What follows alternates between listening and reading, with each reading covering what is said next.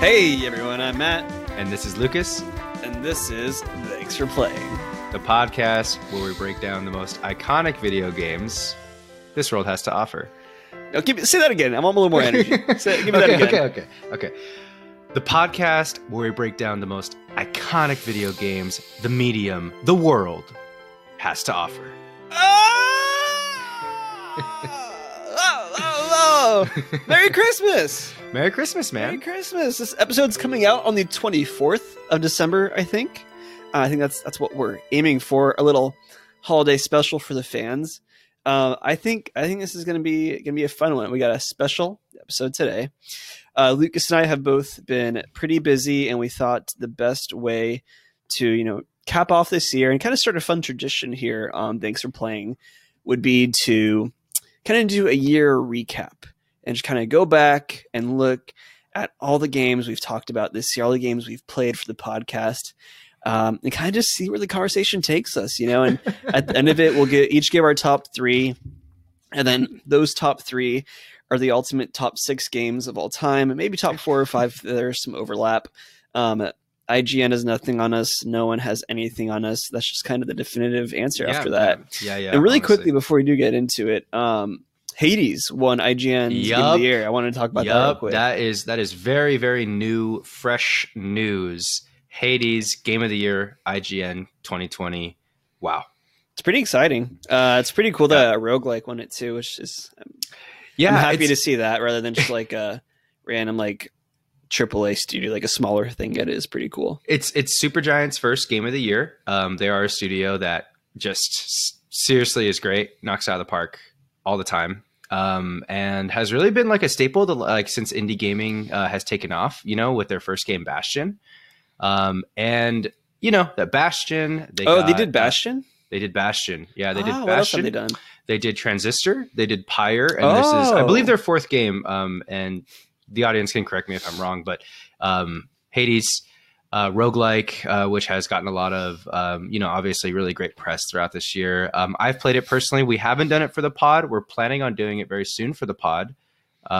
But yeah, I'm totally in agreement with that Game of the Year from IGN. It beat out Ghost of Tsushima, Cyberpunk, some of these gigantic games. Animal Crossing crazy. Beat out Animal Crossing. I thought Animal Crossing was going to take it, to be honest. Yeah, I'm pretty surprised it's in it. That's interesting. I didn't realize that they had done Transistor and a bunch of other bigger, or I guess not big necessarily, but very well known games like that and Bastion. That's pretty cool.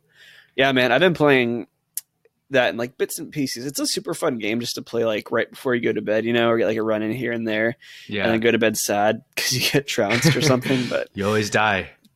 There is no escape. You always die. Pain. All right, man. Before we do dive into our intriguing discussion we're going to have here, I really quickly want to give a shout out to one of our reviewers from Apple Podcasts, because unfortunately Spotify does not have a review function yet. Maybe they'll work on that in the future. I don't know.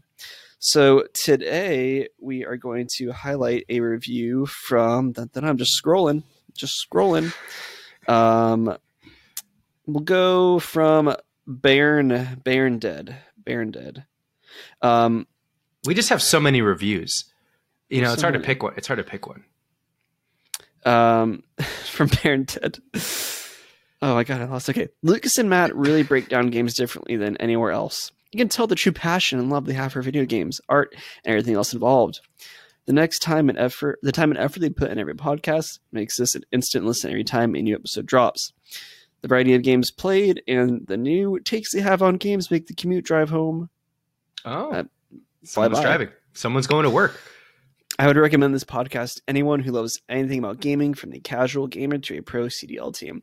Not gonna lie, I kind of think I read that one before. That's okay. No. There's several there to pick from. I don't think you have, because I feel like I would have pointed out the fact that someone was driving into the office during this pressing time.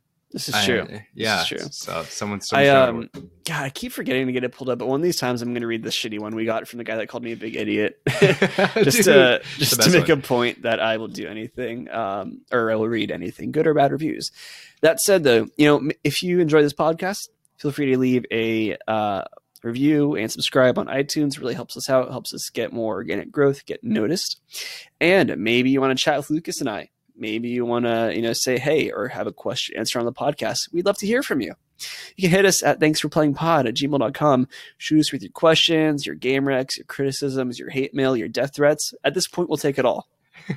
we're not picky right now. But all that said, without further ado, say nice things. I mean, say nice things too, please. We like nice things. Nice things, but yeah.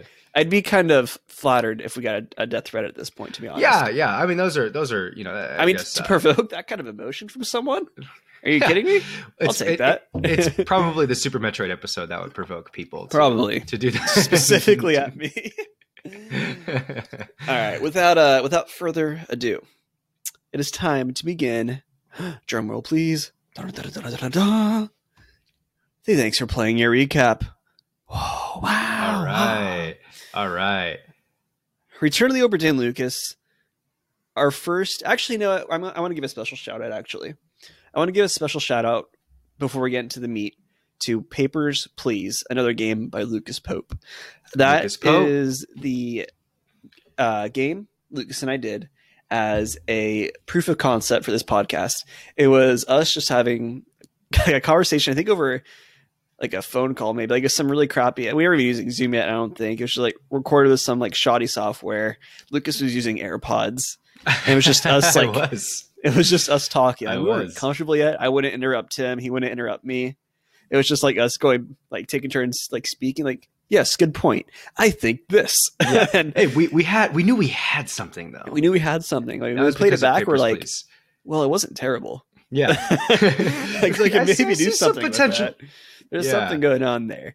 And wow, one day, for a big celebration, we will release that unfiltered episode for you, the people, the fans, because I think the world deserves to hear it.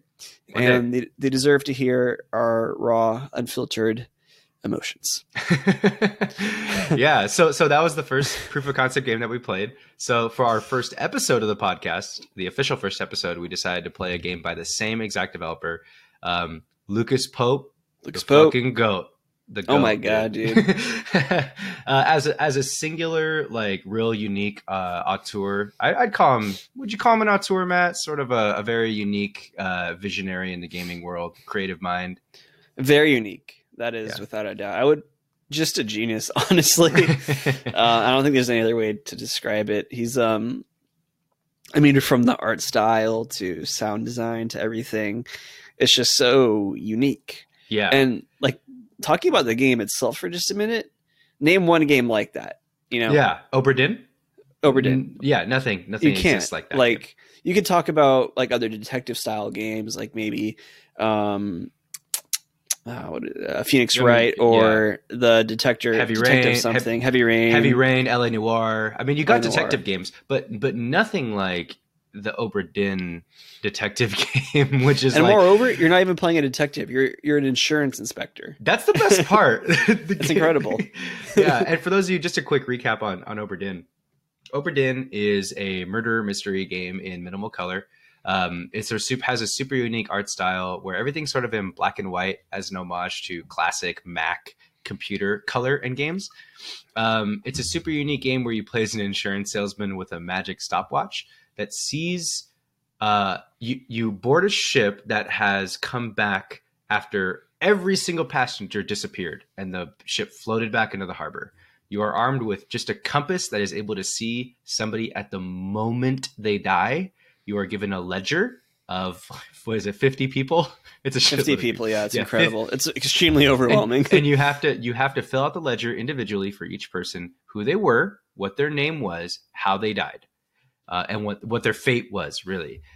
So you have to use the power of deduction for 50 passengers on board, and all you get to see is little snapshots of when someone died. It's such a cool game. I loved it.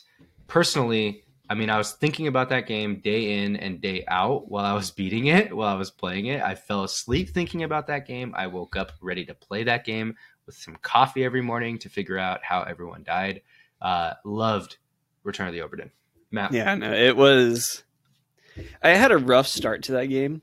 to be honest. It was, if you go back and listen to the first episode, or the one we did on this rather, it is very clear that I struggled with this video game. It is big brain thinking, and in the past 6 months I've grown, but at the beginning of this journey, my brain was not tuned in to this kind of stuff. It was small, it's minuscule, an acorn, if you will.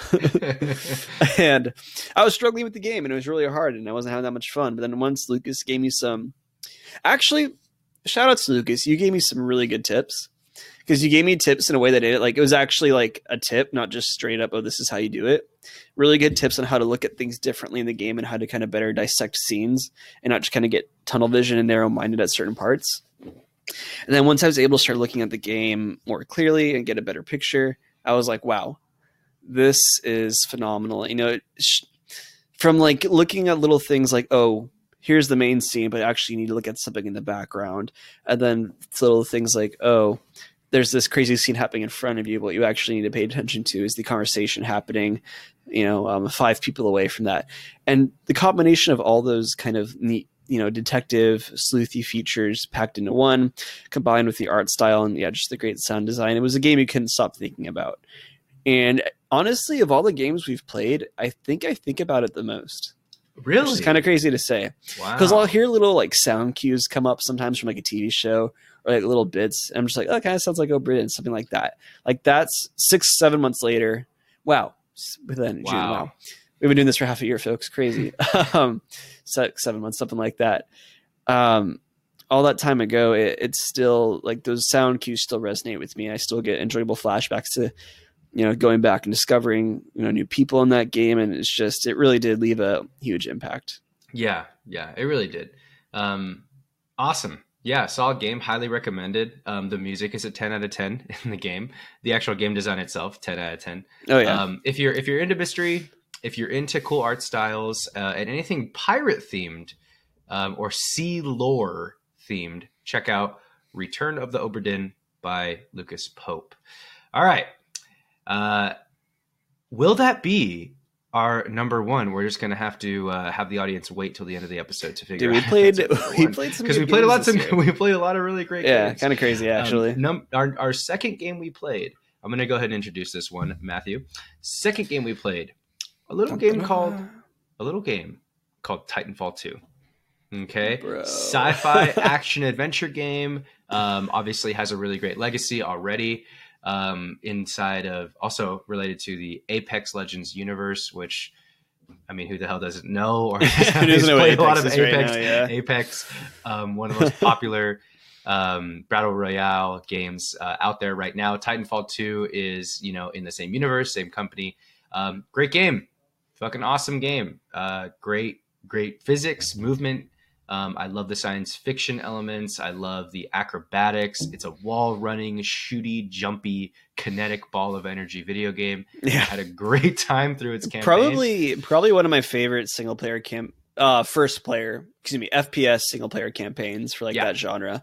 Next to like Modern Warfare or Modern Warfare 2 rather. It was just actually both of those were really good. But my point is, incredible game. And it sucks because it got so overshadowed by other good games that came out that year.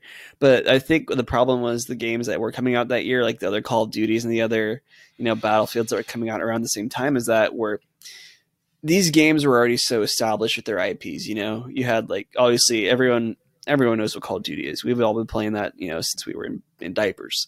And then, Battlefield, maybe not quite as popular as Call of Duty, but just as much name recognition, just as attractive to the person that's not willing to look beyond like the initial games that come out. And then you have Titanfall 2, a game that was just originally Titanfall was just multiplayer, right? Good multiplayer, but not like groundbreaking per se.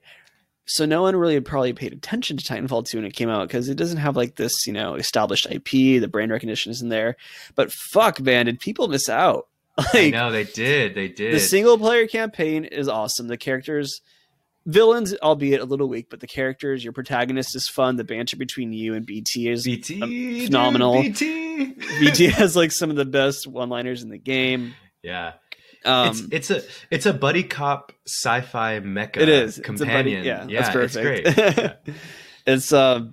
It's just such a good single player game, honestly. And I even dove into the multiplayer a little bit, and it's really fucking fun. Like, it's a really good multiplayer game. Honestly, like if we had a squad to group up with that with, I think that'd be super fun to play. It's just a good game. Like you're playing. It's like if Call of Duty Modern Warfare had like wall riding and grappling hooks, and then also calling giant mechs for your kill streaks. Giant mechs for your kill streaks. It's just incredible. And honestly, like my time in it was short lived, but one of my favorite multiplayer experiences of the year. Oh, great! Wow. And also, I think too, it was the perfect game to go to after having played Obra Dinn. You know, because Obra Dinn's kind of more like a calm, tame game. You know, you're not really, it's very engaging, but maybe your heart's not pounding while you're playing it. Whereas Titanfall 2 is like very intense, go, high octane, speed, momentum, violence, and it's just sick. Yeah. Yeah, man, for sure. So anybody that's in for a pure fun experience, nothing too deep about this one, guys. Just going to be a fun game for you to play. It's a fun 7-8 hours. It's just a good 7-8 hours. How long it takes you to beat it. Will that be our number one pick for the games that we've played this year? Who knows? You're going to have to stick to the end to watch to find out. Because the commercial break. the next game could be. And the next game is the third game that we played this year for Thanks for Playing, Outer Wilds. Outer Wilds. Matt, give your opinions on Outer Wilds, then I'll give my opinions on Outer Wilds. Thank you, Lucas. That's very kind. Outer Wilds. So this was actually my recommendation, Lucas. I came to Lucas and I said, hey, I got this. There's a sick game I've been wanting to play for a while. It's called Outer Wilds. You're in space. Time loops, speed, physics, momentum. Okay. He was sold. Okay. He was sold. Easy. And we both start playing it around the same time. And, Lucas is having a grand old time. Easy work week. He has plenty of time to play the game. He's just doing his thing. And then I'm struggling through this game. My God, the beginning was incredible. I don't know what it was. Maybe I just couldn't appreciate. I feel like I'd enjoy that kind of game now more because I feel like I've broadened my palette a lot more now that we've developed your palette. Developed my palette more. I think I could appreciate it more, but it was just difficult. But to give the listeners a background in case you didn't listen to that episode, which you should. If you didn't, what? What are you doing? Why are you here? I'm kidding. Please stay. Outer Wilds basically takes place in a distant galaxy, distant universe, however you want to think of it, where you take the helm of. Do we get a name for the protagonist? I don't think we do. Matthew or Lucas, whatever. Yeah. You take the helm of Matthew, the astronaut. I feel like you do have a name. I feel like you have a name, but we forgot it. Like you take the helm of an astronaut ready to take off for the first time from a alien planet where they're pretty big on space and outer, adventuring and seeing what's out there. And basically, as you go out and explore this universe that you're in, you slowly start to learn something's amiss. And you start to discover little clues of ancient civilizations and piece things together. And then 20 minutes into your adventure, suddenly, supernova, the sun explodes, and you reset at the beginning, and you start exploring all over again. And eventually after these repetitions and exploring, you start to piece together what's really happening in the universe, the secrets of the universe, and why you're stuck in this incredible time loop.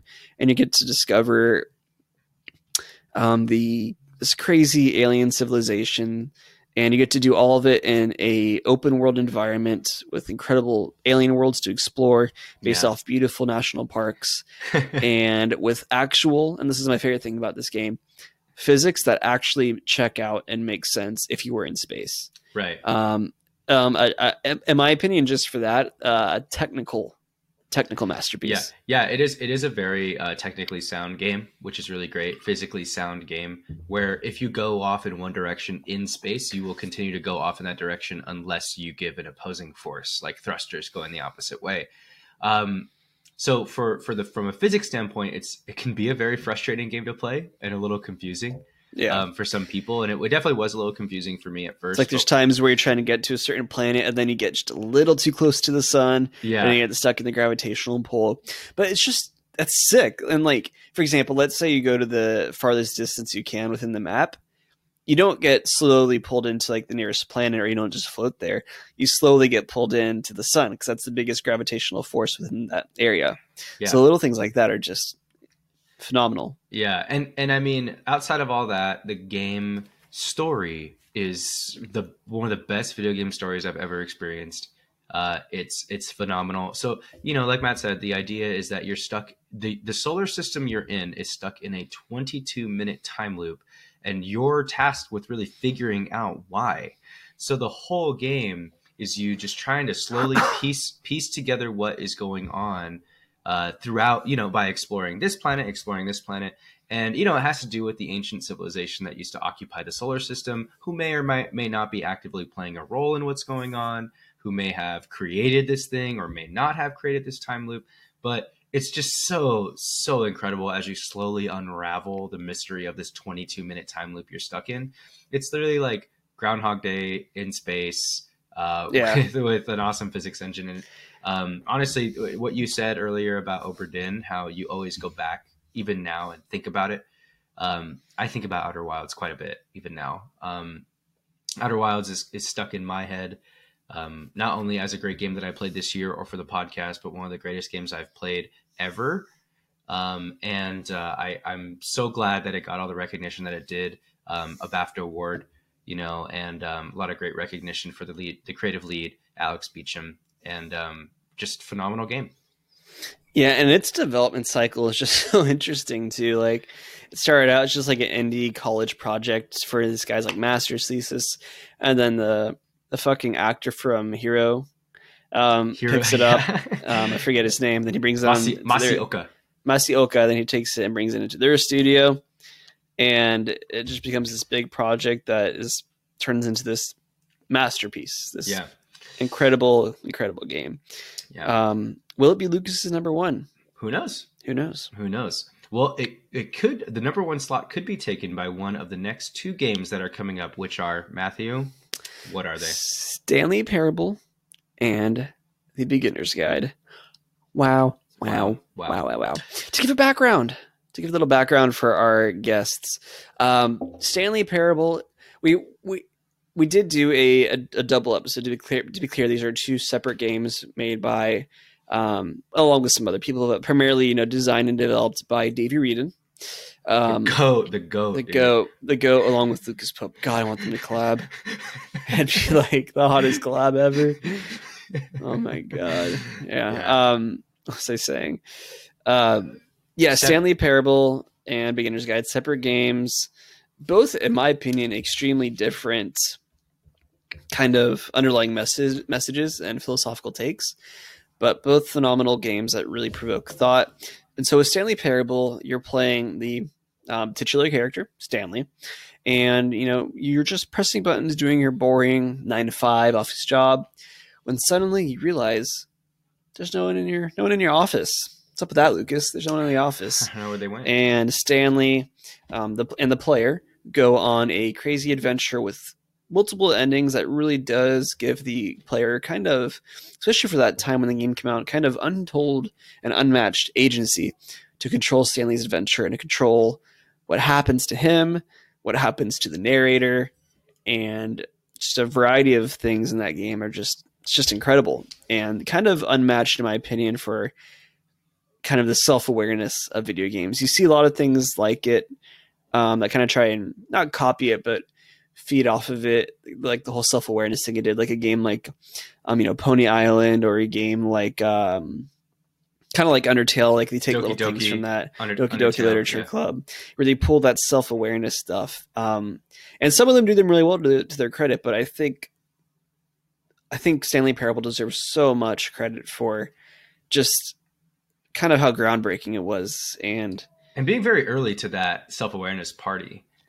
Yeah, right? It's like, as far as I know, it's the first. I mean, I'm sure there are others. In the modern era, let's say. In the modern era, kind of the first to really do it and to be recognized at the scale it has, which is pretty pretty insane. And then there's Beginner's Guide. And Lucas, why don't you walk us through Beginner's Guide real quick? Yeah, so the Beginner's Guide is a lot different from the Stanley Parable. It's more of a condensed experience. You'll play through it, and it's actually very linear. But it's sort of this just really incredible, sort of like an art installation, art house type of video game project. The Beginner's Guide is also made by Davey Wreden, who made the Stanley Parable. And the Beginner's Guide is a game where you play through games created by another developer named Coda. And the whole thing is narrated by Davey Wreden himself. So you're playing through a series of small experimental games created by somebody named Coda, who Davey Wreden really looks up to and respects. And as you play through a number of different games developed by Coda that were created as small little experiments, you begin to see that Coda began to descend into depression, sadness, possibly a relationship, possibly not a relationship. And you begin to see that the work of an artist, the soul of the artist is really coming forth in the work of the artist, which is the video game. So the Beginner's Guide is, and then there's a couple twists and turns in there narratively, and it becomes a very interesting game. Self-referential. Obviously, there is basically no wall in the game because the whole thing is immediately narrated by Davey Wreden saying he's Davey Wreden, which is quite an interesting video game experience. I believe both these games need to be played for the sake of the video game medium. I think moving forward, I think these games are going to end up in the textbooks. They're going to end up in video game history. Anybody that is studying video games or is trying to make them needs to at least play these games once. They're not even that long of games. To get through them both, it's like 3 hours cumulatively. It's very short. But they have so much in that 3 hours that most video games don't have in 50 hours, and these games are just some of the greatest achievements in the medium, in the medium and in art in general. I just believe that there's such solid contributions to video games. Especially playing them back to back like we did. They both have very, at least in my opinion and my take on them. And again, there's so many different ways to look at these games and different takes to have, but they're kind of, in my opinion, I think they're contradicting one another. And I stand by that opinion. I remember you saying I stand by that. And it's just super interesting to play them back to back. There's so many takes, and what's crazy is that these are the two shortest games we played by far on this list, I think, what we did this year. And it was our longest episode. Even when you put the two games that are times together, it's still the shortest all around of like playtime for us to get through them both. Our longest episode by far of this year. I think it was like, we clocked in like an hour 15, maybe hour 20. It was so dense. There's so much to unpack and talk about. And I still feel like we could do a whole nother hour long episode on it if just to like shoot the shit on it some longer. Yeah, I completely And I think that's a testament to Davey Wreden and his take on game design. And, maybe some of it is just us, putting a meeting where there isn't anything, but like, go back and listen to that episode, people, is what we're trying to say. if you can invoke from your artistic medium that many different interpretations, whether you intend to or not, I think you're doing something right. Yeah, I completely. That's how I look at it. Agree. Yeah, and on that, we asked the question yet again: if either of those games will be in our top 3 or the number 1 slot, or the number 1 for Thanks for Playing at 2020. Moving on to the next game that has the potential to be number 1. Killer 7. Ooh, Daddy Suda 51. Grasshopper Manufacturing is a developer. Manufacturing? I don't know. Written, directed, and designed by Suda51, aka Goichi Suda. Calling it his magnum opus, his greatest piece of work in the video game world. He's done a lot of stuff you guys have heard of. He's done Lollipop Chainsaw. He's done No More Heroes. He's done No More Heroes 2, Desperate Struggle. And a couple of other games that I can't think of off the top of my head right now. But Killer 7 being the best game, in my opinion as well, in his oeuvre of games, one might say. It's a miracle that this game even exists, to be perfectly honest. Developed by Grasshopper Manufacturer and published by Capcom for the Nintendo GameCube, before it actually ported over to the PlayStation 2 a little bit later.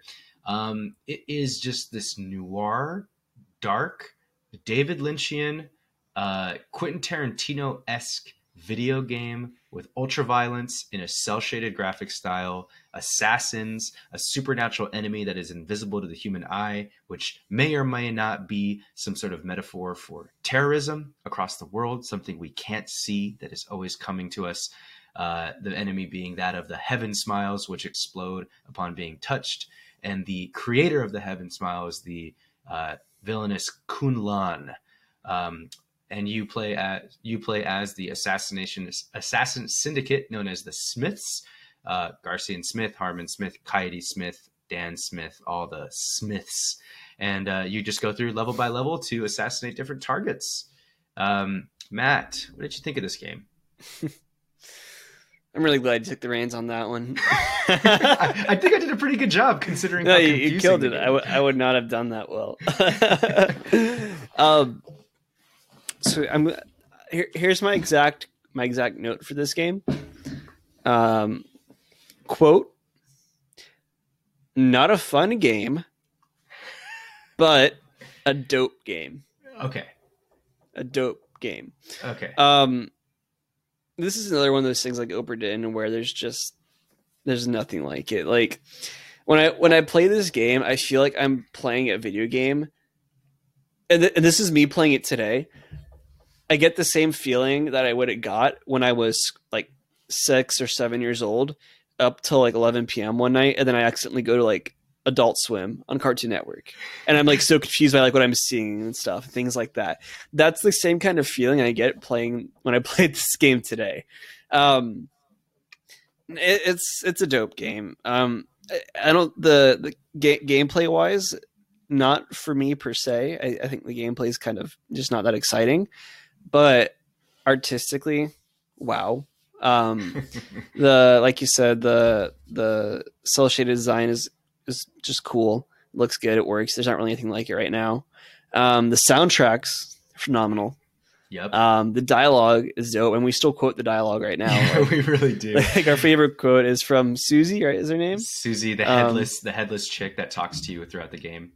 And the best quote in the game, and probably one of the better quotes in games in general, Susie says, "These boomers don't know right from wrong." We say that all the time because guess what, Matt?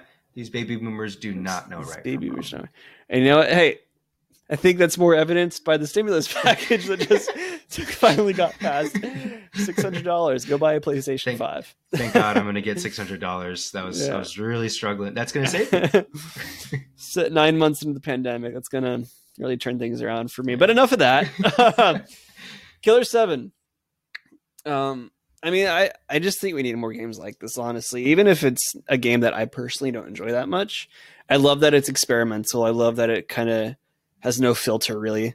It's very racy, very violent, bloody, violent, strange, blood, gory, a lot of just like there's no filter on it. Suda51's like, I want to make a game that's crazy.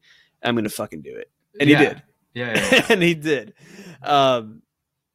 It's great. I can't thank him enough for that, honestly. Like I didn't have that much fun playing the game, but I really do look back at it fondly because it's just such a unique experience. Yeah. And there's no other games out there like it, which is kind of a theme I'm noticing with the games we have on here. But that's because Lucas and I have great fucking taste. So I don't know what to tell you. Just to kind of wrap it up on Killer 7. I mean, I think I like the game a lot more than Matt did. I played through the whole thing, and every single corner I turned, I found a different interpretation of what Suda51 was trying to portray.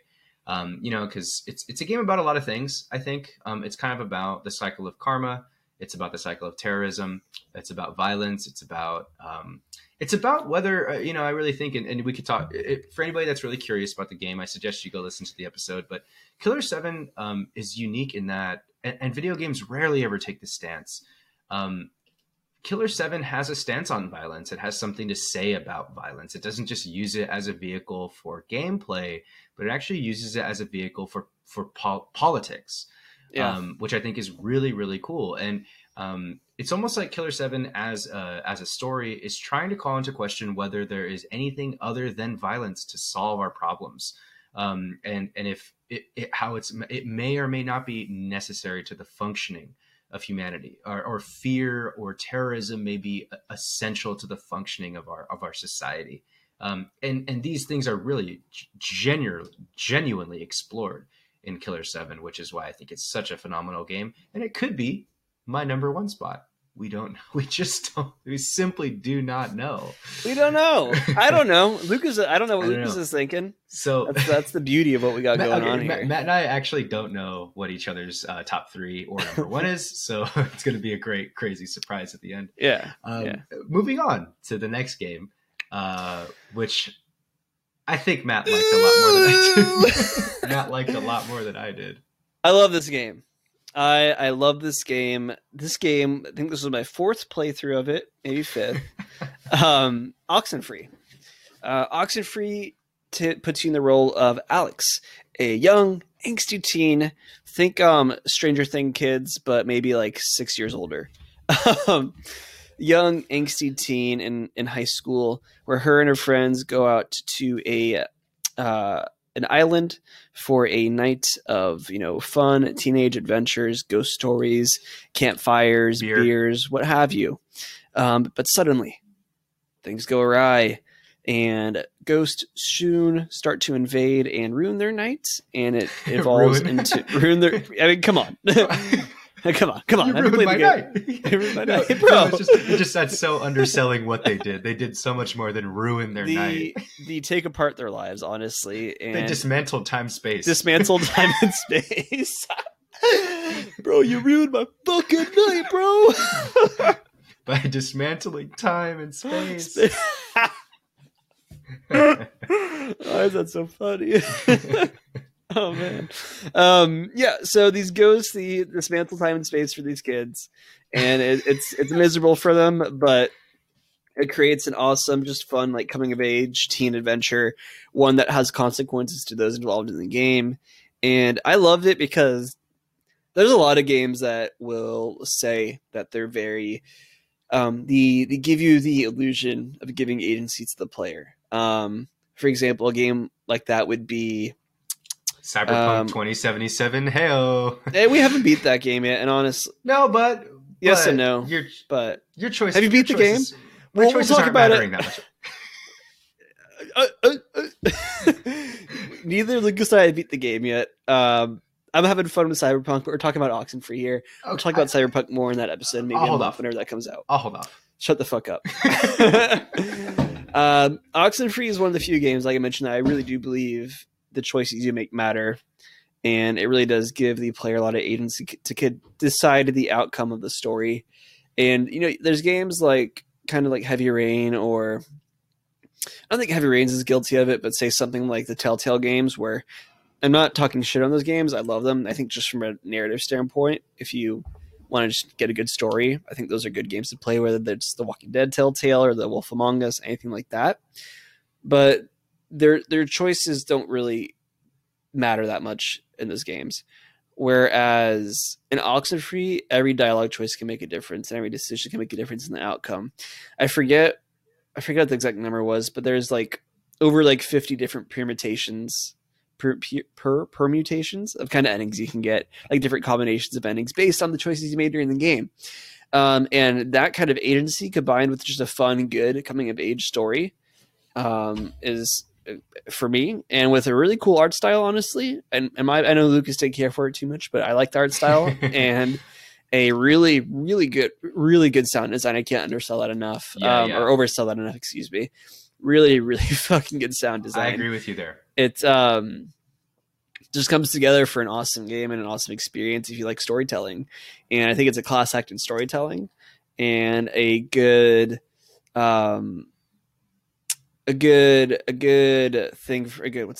reference point for any developer going forward that kind of wants to make this choose your own adventure type of story.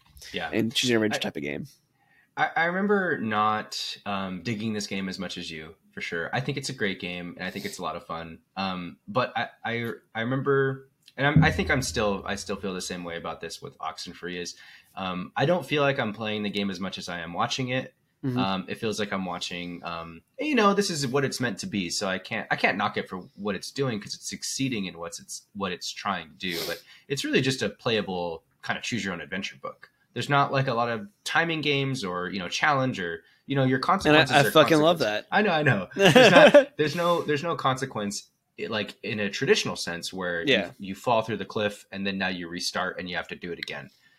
There's consequence in that the story and the narrative will play out a little bit differently and end a little bit differently.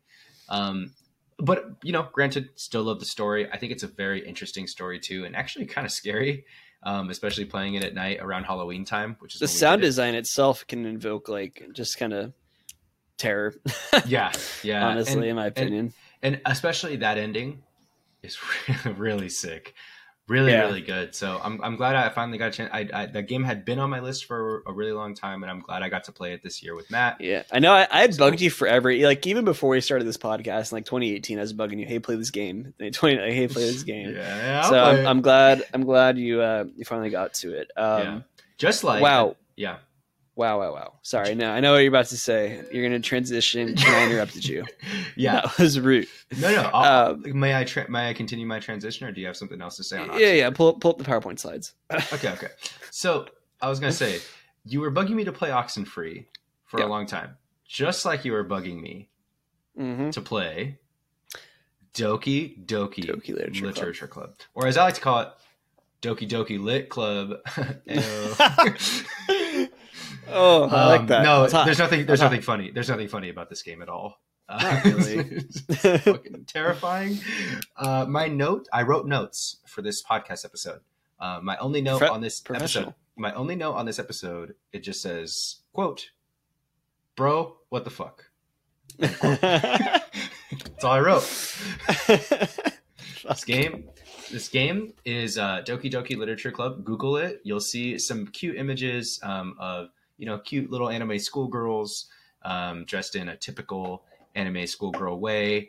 Super cute, super cool. And it's just a visual novel game where you make choices and try to, it's a dating simulator game where you're trying to date one of these girls in your literature club. So you make choices on who you want to kind of woo. And at one point, the game takes a real sharp turn and gets real sharp, horribly sharp. It's like if you're driving in a car and then you do a 180 and you turn around, but then suddenly there's a cliff and you fall into lava. Yeah, but you turned around and there's a cliff behind you. Yeah, and there's lava and you fall in that while going backwards. It's insane. Yeah. So for those that haven't played, basically, it's it is presented as a visual novel, which for those that don't know is typically a game based off the not based, but rather drawn out in like an anime style, basically anime art style, and then it's very much just text. Maybe sometimes you have animations depending on the one you play, but typically just text, stills of the characters, like beautiful stills and drawn in anime style. And you just click through and you read the dialogue and you make some choices here and there. That's typically how a visual novel goes. And for about the first third to half-ish, that's what Doki Doki Literature Club is. And I want to emphasize, honestly, if you haven't played this game yet and you're planning to, skip ahead like 3, 4, 5 minutes until you hear me stop.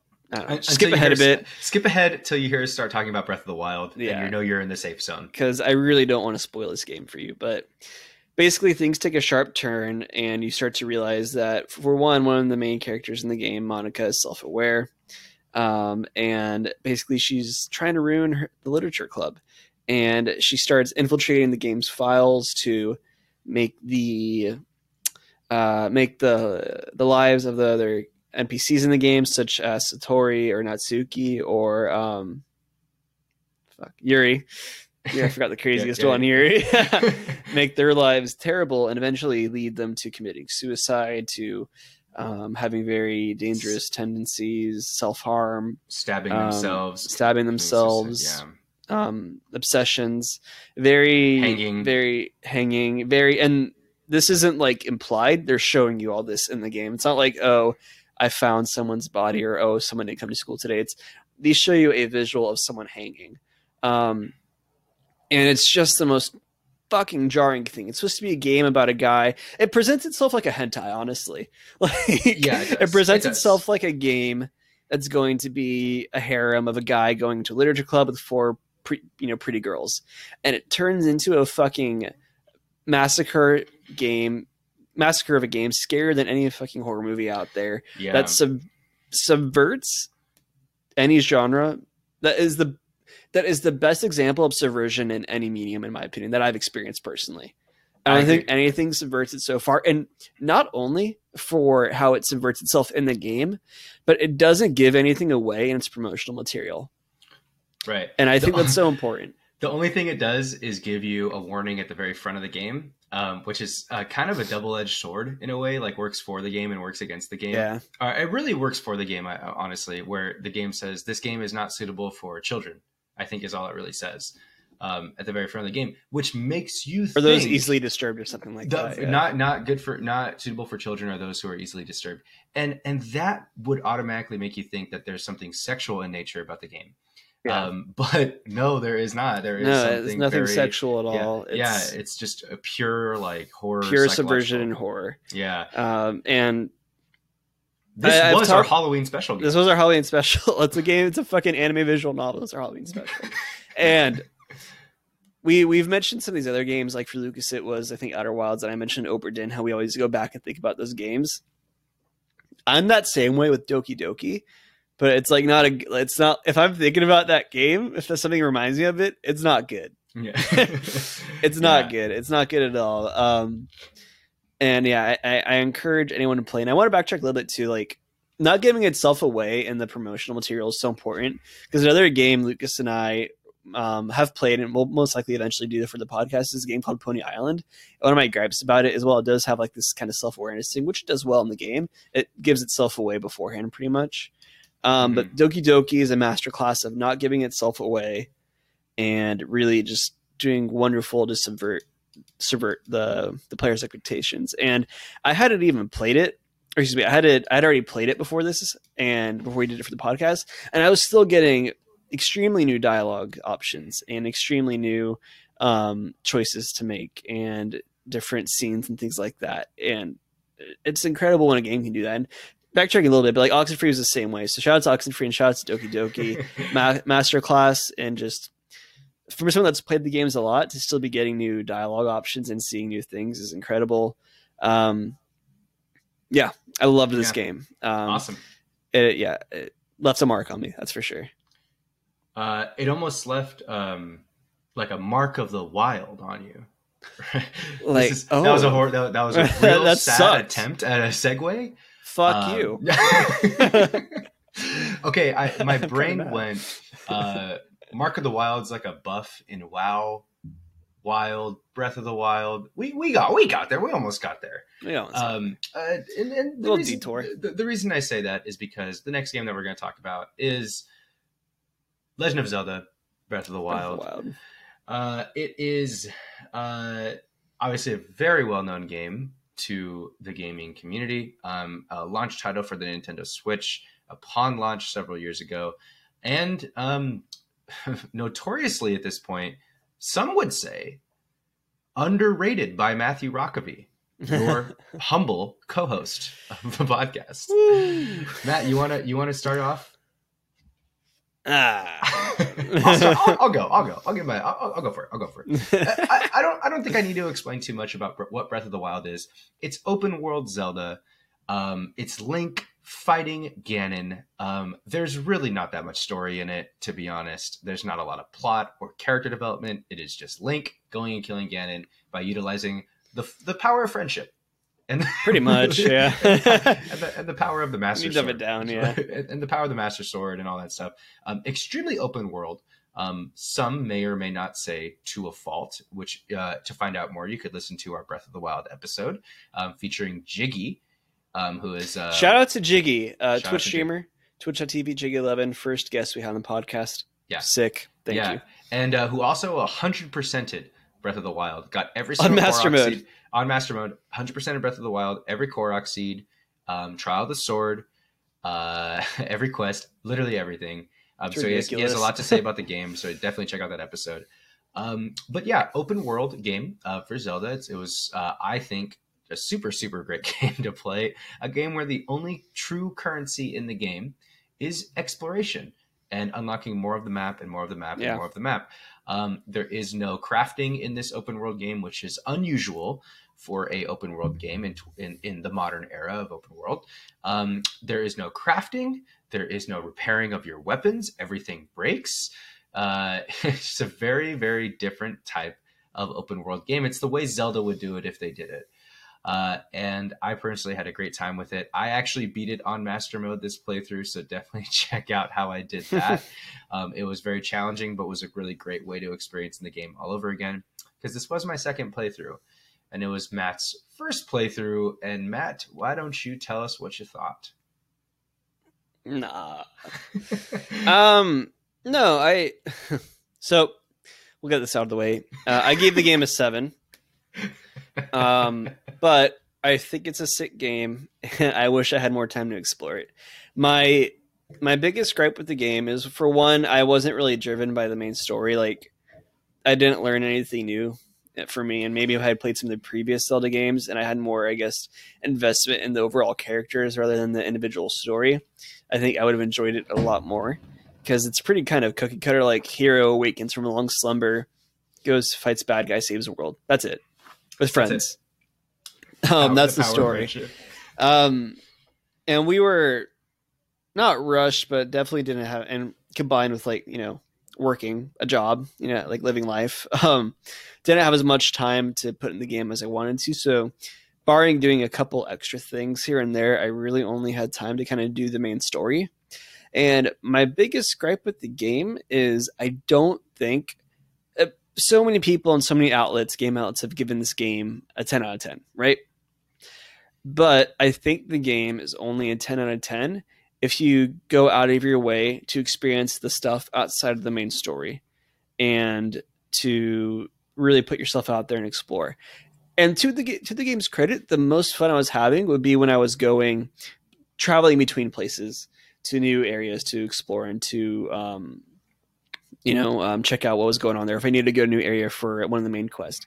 My favorite parts of the game were going on those journeys and traversing to get to those new areas, because you would find so many little things along the way, so many cool little dungeons to do, so many little, like, random people to talk to, or just like camps to fight, things like that. But the game doesn't demand any of that of you, which is interesting. And it's very easy, if you're maybe a gamer with limited time, to just focus on the main story. And for me, the core of the game, the main part of the game that you go through, the main quest line, it's not a 10 out of 10. It's a 7 at best. It's a 7 at best for me.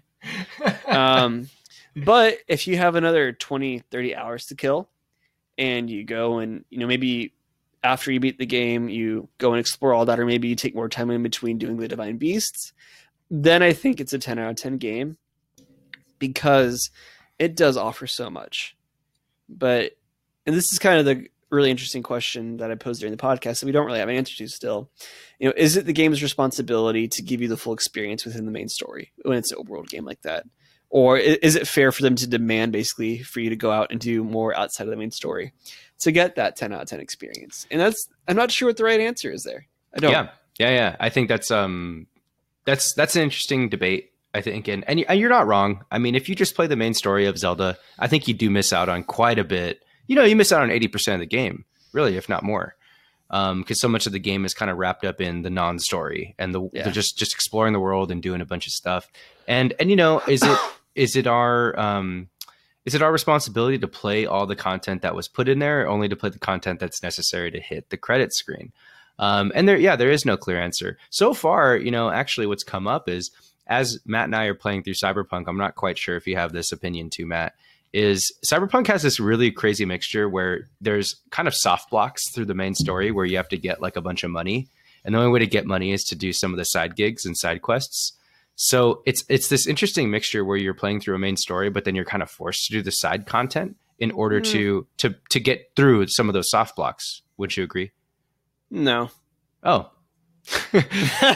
Well, there are a couple points where to get through certain quests, you have to have like, I can pay you off this amount, or something like that. I've hit two of those so far. I'm only 12 hours in. Mm-hmm. But there's other ways around it, from what I remember. I mean, you do side quests to get money and then pay them off, or you don't. No, but I'm pretty sure. Okay, there's one specific. We'll talk about this. Either way, you're for. What I'm saying is, there is one. I don't want to go off on Cyberpunk. At least one part where there is a bottleneck where you do just have to pay a person a certain amount of money. Yeah, it's and like 15,000. Yeah, I don't want to go off on turn this into a Cyberpunk podcast. We will have an episode on that, but I'm saying that there's none of that in Breath of the Wild. I mean, you can just rush through the main storyline with no regard for any of the side content. Whereas, I think that Cyberpunk, which is an open world game that has come out now 4 years later, has made an attempt to force you to play through some of the side content, whether you want to or not, because you just simply have to get through a soft block. Which, I'm interesting. Really enjoying the side content in that game. Yeah, me too. I think the game, well, it's because you're forced to do it. Yeah. Maybe. But yeah, Breath of the Wild, I don't completely agree with your criticisms, but I will let you have those criticisms because I believe they are valid, just like every opinion out there. Except for people that think that Super Metroid's a bad game. Which I don't agree with that. I can never agree with that opinion. And speaking of which, what's our next video game? The next game we did after Breath of the Wild, we love Nintendo. We wanted to keep the party going. So I thought, we thought, let's do a classic game that everybody loves. So we decided to go with Super Metroid. Yeah, fuck that game. I'll say it. For those that don't know, I mean, the basic plot synopsis is your mother, no, not Mother Brain. Your the Samus. Metroid. Can I do this? You should. Okay. There's not much. I mean, the basic plot synopsis is the last Metroid is in captivity. The galaxy is at peace. Which are famous actual spoken vocals in the game at the very start. Word. It's really weird to hear a Super Nintendo game with a very clear human voice in it, but we got it. Super Metroid's a classic game from 1994. It came out a year before I was born. It came out 2 years before Matt was born for the Super Nintendo. It is the third Metroid game in the series. You follow and play as Samus Aran on the hunt for a baby Metroid that was stolen by a space pirate, Ridley, and taken to planet Zebes. The game is all silent, isolated exploration of the planet, where you fight multiple big bosses, and then eventually fight the big boss, Mother Brain, at the end. Yeah, that's it. I think when did this game come out, Lucas? Like what, 90 something? 94. Like early 94. If I played this game when it came out, I think I would have been blown away, because I think it is would have been such a cool take at the time for like open exploration and really like discovering so many nooks and crannies and things like that. But if I want to do that now, I'll play Cyberpunk or I'll play Breath of the Wild, games that both look better, feel better, and okay, but they're different. They're different. They're completely different genres, though. That's the thing. But they both scratch that same itch, I think, as far as like exploration. And I mean, granted, I think Metroid does a lot of things. Metroid does a lot of things well. Like it does really. The music's good. The music's great. It really does kind of give the eeriness the art, in certain areas. The art's great. It's great. Yeah, it's great pixel. I'm not being sarcastic, guys. I think that might have come off as sarcastic. It's really good. 16-bit. Yes, it's very good. Phenomenal. It's like the peak of it, in my opinion. For sure. But just like for me, the underlying mechanics of the game don't support that kind of exploration. And I think a lot of people's love for this game is driven by nostalgia, not by critique relative to what's available around you. Yeah. That's my opinion. I think I'm right. No, it's not my opinion. That's what Matt is saying. Yeah. And Matt, I am right. Yeah. No, I get it. I think the thing I will kind of just piggybacking off your comment about mechanics of the game, or underlying mechanics. I did realize on this playthrough, and I'm someone that grew up playing this game. I've probably beaten it 5 times. And this is part of the Metroidvania genre, like Castlevania games. One of the cornerstones. Yeah, if not one of the games that really defined it. Yeah. Which is a 2D adventure game where you backtrack, move forward, unlock new abilities, and push through new areas. I think the finest game in the genre is not Super Metroid. I think the best game within that genre is Hollow Knight. which I played last year. I still think it kind of blows Super Metroid out of the water because I realize that Super Metroid is, at its mechanical core, just a jumpy, shooty game. There's not a lot of mechanical depth to it, so I do agree with your criticism on that. But I mean, just speaking, it's hard to really separate the game from the influence. I think it is a fun game to play now. I think there are more fun games that, you're right, may or may not scratch the same itch of exploration. But the influence of the game is felt so much in the game while I'm playing it that it's really hard to separate it for me. So while I'm playing Super Metroid, I really do feel a deeper connection. It could be nostalgia, but it could be history. It's kind of the thing in my heart. It's kind of the heart versus the brain kind of thing with Super Metroid. But, you know, I give it a great score, so I didn't get any hate. But Matt sure did. I think I gave it a 5, right? Yeah. And shout outs to Sam Luna, my brother, and our producer of the podcast. He actually was on that episode. So for those of you that want to see why Matt gave it a 5 in detail, you can go ahead and listen to that episode. And a quick shout out to, I don't have it in front of me, but yeah, that was our first hate mail, was driven by that episode, in my opinion. That was great. So that's sick. Yeah. Which leads us into the final game we played this year for the podcast. A masterclass in storytelling and dialogue. God damn it. And voice acting and gameplay. A Way Out. I agree with maybe like a quarter of what you said. A Way Out, for those that don't know, is a game that can only be played in co-op, so you have to have at least one friend to play with. And the game is played by you take the role of two people in prison, Vinny and Leo. Basically, it's a prison break game with a crazy twist at the end. And it kind of as you play the game, you get to learn a little bit more about the backgrounds of each character, their motives, what's pushing them. And for the most part, it's a very cut and dry, cookie cutter kind of prison break adventure. And I don't want to spoil in case anyone wants to play it. With a really good twist ending, I think, in my opinion. That was cool ending. Really good twist ending that I think anyone would appreciate. Anyone that appreciates good storytelling, because neither Lucas or I saw it coming, and I won't give anything away, but we'll just leave it at that. But so I have a note for this. That's the exact opposite of Killer 7. So for Killer 7, what did I say? I said not a fun game, but a dope game. And said for A Way Out, I said stupid fun game, but a bad game. So the game's mechanics are trash. Like, there's no real consequences. Your decisions don't really matter. Barring the twist at the end, the storytelling's mediocre at best. The dialogue's the dialogue's bad. The voice acting, Leo's voice actor is pretty good, but that's, in my opinion, probably the only good voice actor. And it's just not a good game, but it's a fun game to play with a friend, because barring his complaining, we were laughing the whole time we were playing that game.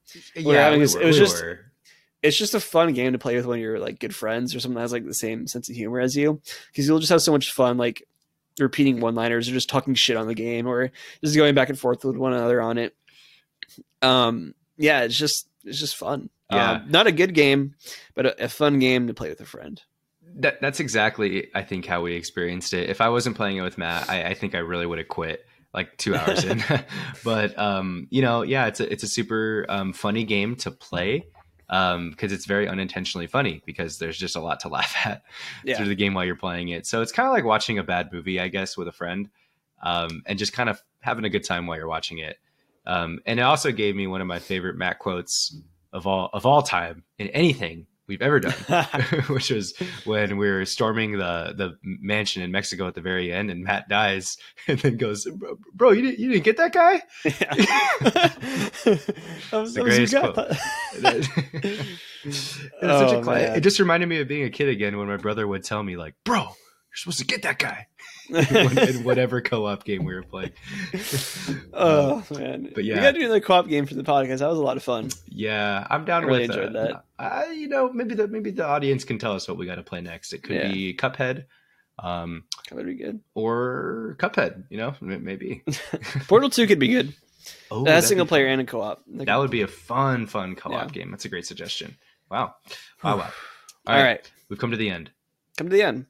So let's recap. This year for the podcast, we played 1, Return of the Obra Dinn, 2, Titanfall 2, 3, Outer Wilds, 4, The Stanley Parable and Beginner's Guide, 5, Killer 7, 6, Oxenfree, 7, Doki Doki Literature Club, 8. Is that right?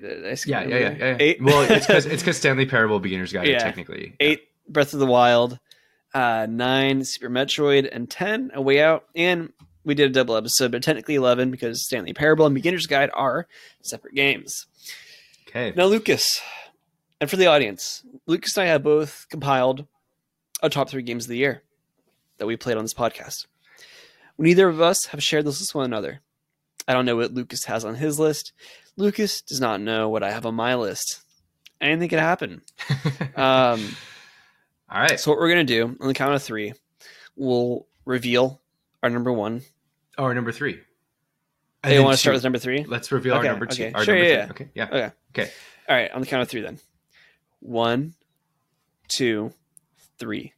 The Beginner's Guide. Oh! Yes. Yo! All right. Okay, so we both have the same number 3. We both have the That's same awesome. number 3. Okay, let's move on to number 2. All right, Okay, I'll do the countdown. all right, On go 3, for it. okay? Number 2, video game chosen by Lucas and Matt. On 1, 2, 3. Doki Doki Obra Literature Dinn. Club. Oh, Okay. Okay. So you got Obra Dinn for number 2. Yeah. Okay. This is getting All right. interesting. All Okay, number 1. Number 1. Ready? Okay. Just count it down, Matthew. My heart's beating. Go for it. All right. On the count of 3. 1. Actually, no, we should do this on the count of 1. On the count of 1. 3, 2, 1. Outer Doki Wilds. Doki Literature Club. Aw. Okay. Okay. Yeah, I wanted you to put Obra Dinn up there, but I figured damn. It's okay. So my number 1 game of this podcast for the year, Outer Wilds. God, just so good. Just nothing bad about that game. Just completely perfect. Exploration, physics, deep philosophical thinking about about life and the universe, and the origin of everything. Incredible game, Outer Wilds. Yeah, man. And then Doki Doki Literature Club. I mean, I gushed about that game already, so you guys already know. And I still found myself so engrossed in it and traumatized by it, even though I basically knew the same overline or the same plot outline of what was going to happen. I knew all the beats, things like that. But I still found myself loving the game. And for a game to be able to do that to someone that's already played it and knows what's going to happen and still feel like he's experiencing it for the first time and getting the same kind of emotional reaction from it. Incredible. Yeah. All And right. you're number 2, Lucas. You're number 2 is Doki Doki. It's Doki Doki, yeah, and it's great. I mean, everything you said, I completely echo. It's just a really, really great game. Very shocking. Very just super interesting. As far as just game design goes, and some of the things you do and say in the game are just so cool. So yeah, Doki Doki. And number 3, it looks like we both chose the Beginner's Guide. But hey, I want to talk about Obra Dinn. Oh, I'm sorry. Go ahead. That was rude. God. Sorry. Oh yeah, no. Obra Dinn was sick. Yeah, I just always find myself thinking about it. Just a dope game, nothing like it. And just for how unique it was and how fun it was, it earns that spot easily. It's not like thought provoking by any means. It's just a really good story, told very incredibly through an extremely unique, art style and an extremely unique, not unique, I guess, but using sound very uniquely is a better way to describe that with very good sound design. So awesome game. Lucas Pope, you're a rock star. And then number 3, we both can agree on for once. Beginner's Guide. Yeah. I love this. Yeah. Yeah, I mean, I like to overthink things, and not a lot of games or any form of medium or art medium for that matter, whether it's book, music, movies, TV shows, has left me in deep in thought and reflecting on things as Beginner's Guide has. And I said it when we talked about it earlier, but I think you could write a thesis paper on this game, right? Easily. easily. There's so much to unpack in it, and especially when played. And you know, I would put maybe Insanely Parable third, but I had already played that before, so I kind of knew it was coming in. Admittedly, the novelty of it kind of wears off, I think, at least purely from a gameplay aspect. Still extremely interesting, unique game, but just I kind of knew the beats already and everything that was going to happen, and just wasn't strong enough to impact me again. But Beginner's Guide, hadn't played it before. And yeah, I love it from just a storytelling point of view, from a philosophical point of view. It's a dope game, and I think it poses some important questions that anyone should ask themselves and anyone should reflect on and think critically about. You know, think harder. Good ideas only. And I want to mention a very close fourth place for me. Almost got third was Oxenfree. Only reason Oxenfree didn't make top 3 was 1, because Vinegar Guys was so good, and 2, I've played Oxenfree so many times already that the story is not jarring enough to kind of hit as strongly the 6th time you play it. If I had played it this year, maybe I'd feel differently, but yeah. Totally get it. Right. I echo everything you said about the Beginner's Guide. Really just great. I think it's such a great, solid, condensed experience. I love how linear it is. I love how much it has to say in the short amount of time that it says it. And it's really, I mean, it just goes deeper and deeper and deeper. And then at the end of it, you have to watch like an hour-long analysis video just to kind of make heads or tails of what's going on, which is what I did. And the Beginner's Guide, I mean, I still get stunned about it when I think about that ending, that last final visual that you get, which is just so good. And I love that the Beginner's Guide pulls all this off with just a regular source engine.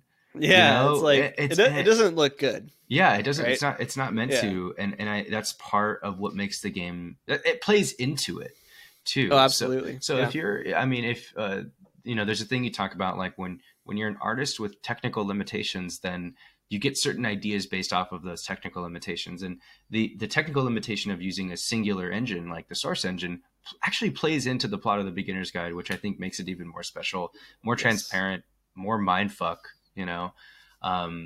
It's just awesome. And my close fourth place, which I'm calling an honorable mention, just want to say it, is Killer 7 for me.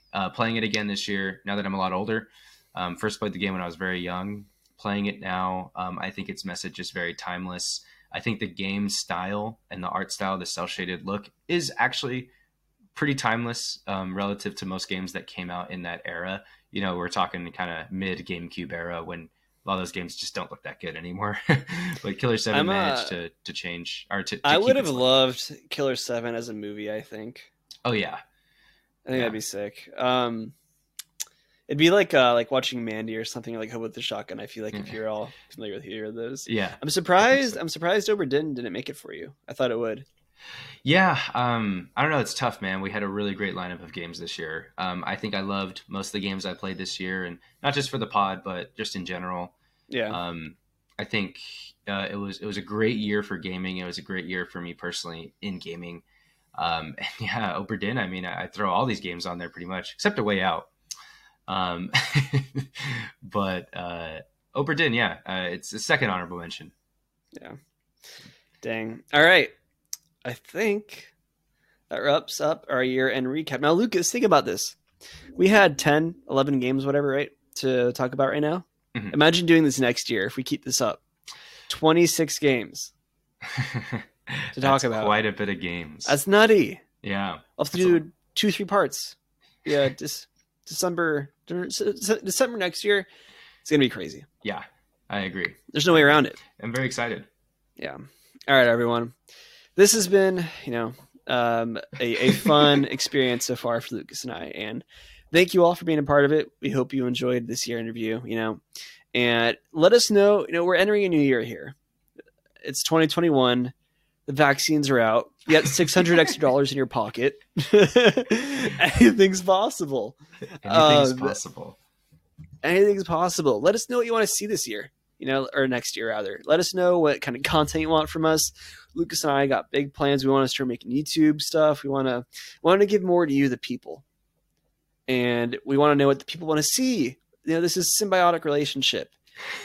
It's you watch, we give. Actually, it's pretty parasitic in that regard. We don't need to get into that. But hey, shoot us some suggestions. If you want to get in touch with us, send us an email at thanksforplayingpod@gmail.com or hit us up on Instagram or Twitter at TFP Podcasts. That's TFP Podcasts with an S at the end. And if you want to hang out, maybe talk some shit to me about my Metroid opinions, you can find me on Twitter at Good Idea Matthew and on Twitch.tv at Good Idea Matt. Lucas, where can we find you? I am on Twitch, Twitter, and Instagram at Good Idea Lucas. Feel free to hit me up, like some of my photography on my Instagram, or follow me on Twitch to see when I occasionally will stream. Yeah. It's going to be a big year next year. Ladies, check out this man's Instagram. He's been dropping some fire lately. I did bake some banana bread and I did post that on my story. So it's some good looking. It's hot. That banana bread was steaming, brother. All right, everyone. This has been Thanks for Playing. Merry Christmas, everybody. Merry Christmas. Catch you next time. Happy holidays. Happy holidays. Yeah, we're universal here. Happy holidays. This has been Thanks for Playing. Catch you next time. Give it a bye. Thanks for Playing is a production of Good Ideas Only. Your hosts are Lucas Luna and Matt Rockaby. Our music is by the impeccable Samuel Luna, and our logo design was done by the talented Isaac Palestino. Special thanks to the BroCal Bunch and Red Circle.